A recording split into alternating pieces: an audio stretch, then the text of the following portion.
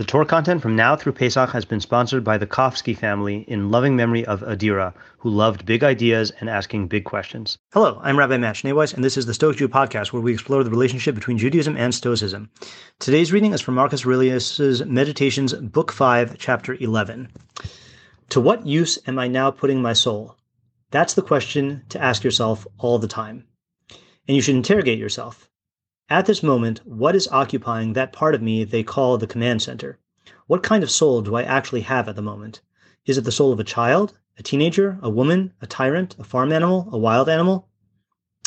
Okay, so because we are approaching Rosh Hashanah and the Aseres Ymei Teshuvah and Yom Kippurim, then when I read this, my mind immediately went to Teshuvah, and an idea occurred to me which might be a new way to approach the Aseres Ymei Teshuvah to get the most out of them. This is distinct and unrelated, to my knowledge, unrelated to the radical idea in Teshuvah that I wrote about on my Substack this past Friday on September 7th in my article, What Would Teshuvah Look Like If It Were Easy? Okay, so maybe the two ideas can be reconciled, but don't think that this has anything to do consciously with that idea. So in order to appreciate this, let us review what the Aseres Ymei Teshuvah are. And there are many answers to this, but I'm going to present the one I'm most familiar with, which is the Rambam. And we're going to read a couple of Rambams together just to get the context. So in Hilchos Teshuvah, the Laws of Repentance, Chapter 3, he spends the first half of the chapter talking about how God judges the world, how God judges each one of us when we die, and how God judges the world on Rosh Hashanah. So I'm not going to present his whole system, but he says, just as a person's iniquities are weighed against his merits at the time of his death, so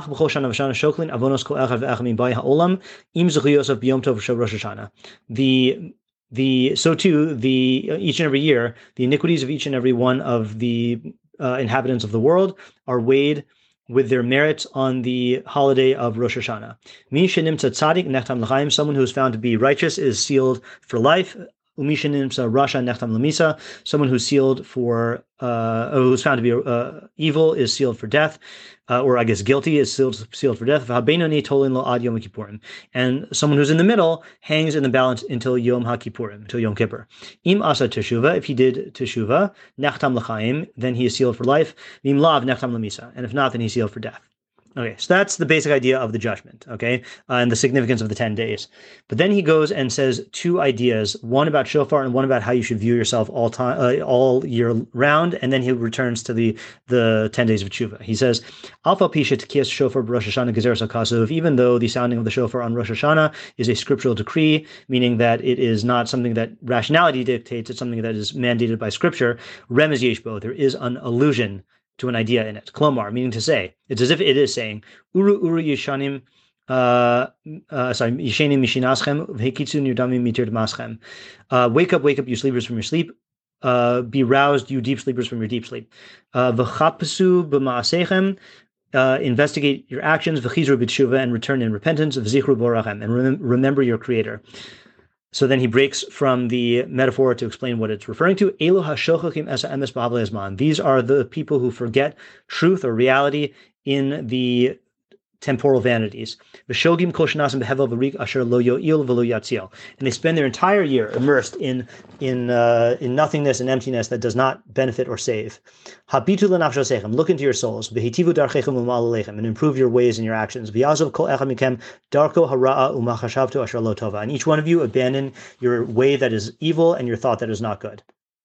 So that's what the shofar is telling you. Wake up to the truth.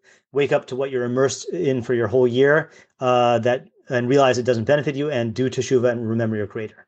Okay, then he goes on, he says, Lefikach tzarich kol adam sheyireh atzmo kol hashana kula ki'ilu chetzio zakai v'chetzio chayev. Therefore, all year long, a person should see himself as though he's half exonerated and half liable. V'chein kol ha'olam chetzio zakai v'chetzio chayev. So too the entire world, half exonerated, half liable. Chata chet echad, if he sinned one sin, then he tilts himself and the entire world to the side of liability, v'garam lahem lo hashchasa, and he causes destruction for himself. Asa mitzvah achas, if he did one mitzvah, hari hechriya atma v'hechriya kol ha'olam kula l'kav zechus v'garan lahen teshuvah v'hatzala. If he does one mitzvah, then he tilts himself and the entire world to the side of exoneration, and he causes for them salvation. Zehu shenemar, this is what it means in Mishlei 10:25 when it says tzadik yisod olam, the righteous person is the foundation of the world. Zeh shetzidek atzmo hari hechriya kol ha'olam v'hitzilo. This person who made himself righteous has tilted the entire world and saved it. Okay, then he goes back to the theme of the 10 days of Teshuvah. Umipnei inyan zeh nahagu kol beis Yisrael laharbos b'tzedakah uv'masim tovim v'lasok b'mitzvos mirosh Hashanah v'ad Yom Kippurim yeser mikol yom Rosh Hashanah. Because of this idea, then the entire house of Israel is accustomed to increase in tzedakah, in charitable acts, and in good deeds, and to be involved in mitzvos from Rosh Hashanah until Yom Kippurim, more so than the rest of the year. V'nahagu kulam lakum b'layla b'aseres yamim elu u'lehispalal b'bate knesios b'divrei tachanunim v'divrei kivushim ad shi'ar hayom. And all of them are accustomed to get up at night during these 10 days and to pray in the shuls in words of supplication and submissiveness until daybreak. Okay, that's the minhag of slichos. So there are two problems here with the Aseres Ymei Teshuvah. I'm sure there's more, but two that come to my mind are, number one, it always feels a little bit like an act, that we get our act together during these 10 days because we know that our judgment's hanging in the balance and that God's judging us and that we better shape up. And that always feels a little disingenuous, this is not, we all know that this is not really how we are. And even when we take on halachic strictures, for example, there's a widespread custom to only eat Jewish baked bread, which is a stricture in terms of the laws of keeping kosher, as opposed to eating kosher bread that's baked by non-Jews. And so a lot of people have the custom to only eat Jewish baked bread during these 10 days. And then when the 10 days are up, then they go back to their normal eating habits. So, it feels almost like a little game, or like you're, God forbid, like you're trying to fool God. So that's one question. What exactly are we doing by putting on this increased show of commitment to the system of Torah and mitzvos during these 10 days? The second question is more of a practical question that I always face, which is that it always feels like there's a tremendous amount of pressure to completely change all of your ways and your behavior and do teshuvah on everything during these 10 days, and that's impossible. And you're setting yourself up for failure. Okay. Now, again, I wrote an article this past Friday which might have an answer to that, but I'm not taking that into account here. So I want to answer that as well. So again, the questions are: what is the idea of increasing in tzedakah and good acts during this time? And practically speaking, how do we do teshuvah when there's so much to do teshuvah on? So I'd like to share an excerpt from the newsletter sent out by Oliver Berkman. Oliver Berkman is the author of the best book that I have read in the last, I guess now it's more than a year and a half, which is entitled 4,000 Weeks, Time Management for Mortals. I have recommended this book to so many people. And it is basically sounds like a book about time management in the sense of productivity, but that's not what it's about. It's about recognizing human finitude, that you only have on average 4,000 weeks to live, and therefore you can't do everything. And the question is, how do you live with the awareness of your own mortality and make the most out of life? So the author has a newsletter that he calls The Imperfectionist, and he sends it out from time to time. And this is an excerpt from the article he sent out on Friday the 7th, September 7th, 2023. So he says that the main idea is, he says, and I excerpted a bunch from this, so there's a bunch of ellipses that I'm not going to read here. He says the main idea is actually doing something is the only thing that counts. Here's what I mean. Everyone seems to yearn for the productivity technique or life philosophy or set of personal rules that will cause them to do more writing, launch a business, be a better listener, or finally start meditating. But nothing beats actually doing a bit of the thing to reinforce to yourself that you're capable of making progress on it. Even ideas like developing better habits or developing a consistent practice, which sounds so proactive, can be counterproductive if they turn the modest challenge of doing a bit of the thing into the more intimidating one of doing it every day from now on. There's no need to feel confident you'll want to do the thing daily for months. All that's required is that you do one bit of it today. Does this sound trite? I think it's the opposite. In podcast interviews, I'm often asked to name one thing listeners could do to forge a better relationship with time. The subtext is usually, what's one technique to start using, one skill to acquire, one product to buy? But I almost always reply along these lines. Identify some project, activity, or relationship that you know matters deeply to you, but on which you are currently taking no action. Then give it a few minutes of your time today. Not every day, just today. That way you'll feel satisfied you did a bit of it, while also strengthening the muscle of confidence and self-trust that you'll be able to do more of it later. And all that aside, you'll have spent a few moments of your finite time doing something that truly matters to you. Which brings me to one final example of a universal truth made vivid by parenting. This was an article about parenting, by the way, made vivid by parenting, and which I write about in 4,000 Weeks. In the end, the reason actually doing things matters so much isn't because it's the right way to raise a successful adult, complete a novel, or achieve some other beneficial future goal. It's because you'll be using a bit of your actual time on the planet to live how you want to live. For finite creatures, this time, right now, really counts for itself. And it's generally a better use of that time to do things that matter rather than building habits or making plans to do what matters later. An hour I don't spend scrolling through my smartphone might in some small way help my son to live a more focused life, but it's also just an hour I didn't spend scrolling through my first smartphone so the two humans got the chance to pay attention to each other instead. Okay, that was more of a conclusion about the parenting thing. So the message he's talking about here is that there's a certain intimidation factor about having these long-term plans and goals, whether it's projects or habits, and then trying to make commitments to stick with these things forever. And he's suggesting that instead of doing that, find a way to spend a small few minutes today doing a bit of that, and just make it your goal to do it today, okay? So what do all these ideas have to do with each other? So let's go back to the Marcus Aurelius, all right? Marcus Aurelius wrote, and I'll read it again. He says, "To what use am I putting my soul? That's the question to ask yourself all the time. And you should interrogate yourself. At this moment, what is occupying that part of me they call the command center? What kind of soul do I actually have at the moment?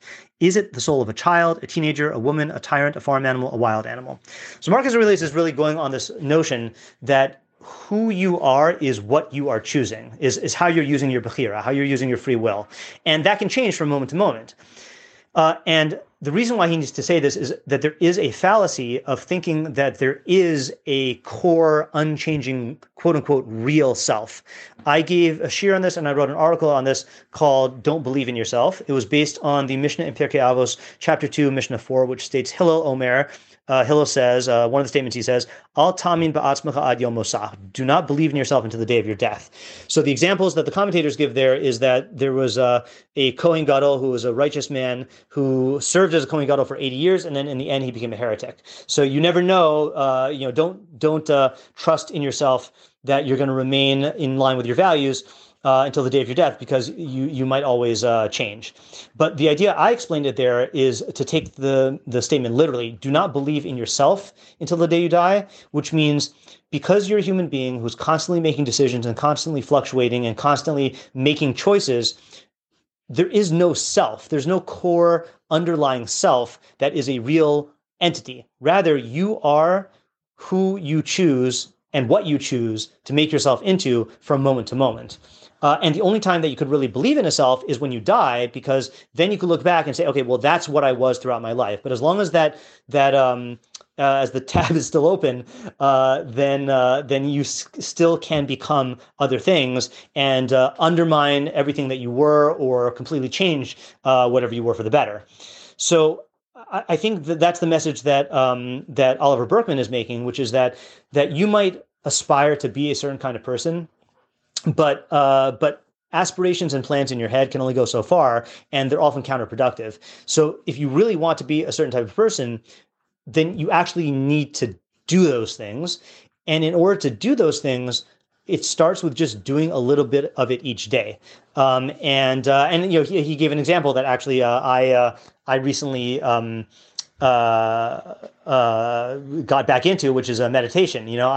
I have made episodes in the past about meditation, and there were times in my life in recent years when I would meditate for half an hour each day. I fell out of it over the summer, and I wanted to get back into it, and so I made the commitment to doing 10 minutes a day, and I got myself a meditation accountability buddy who I report to at the end of the week, and he does the same, and we compare notes on how much we meditated, I could fancy myself, or I could yearn to be a meditator, but unless I'm actually doing it, then I am not. And it doesn't have to be 10 minutes. It could be 1 minute. In fact, that is how I started my exercise routine. I don't remember if I've spoken about this on the Stoic Jew podcast, but basically, I have a really hard time exercising.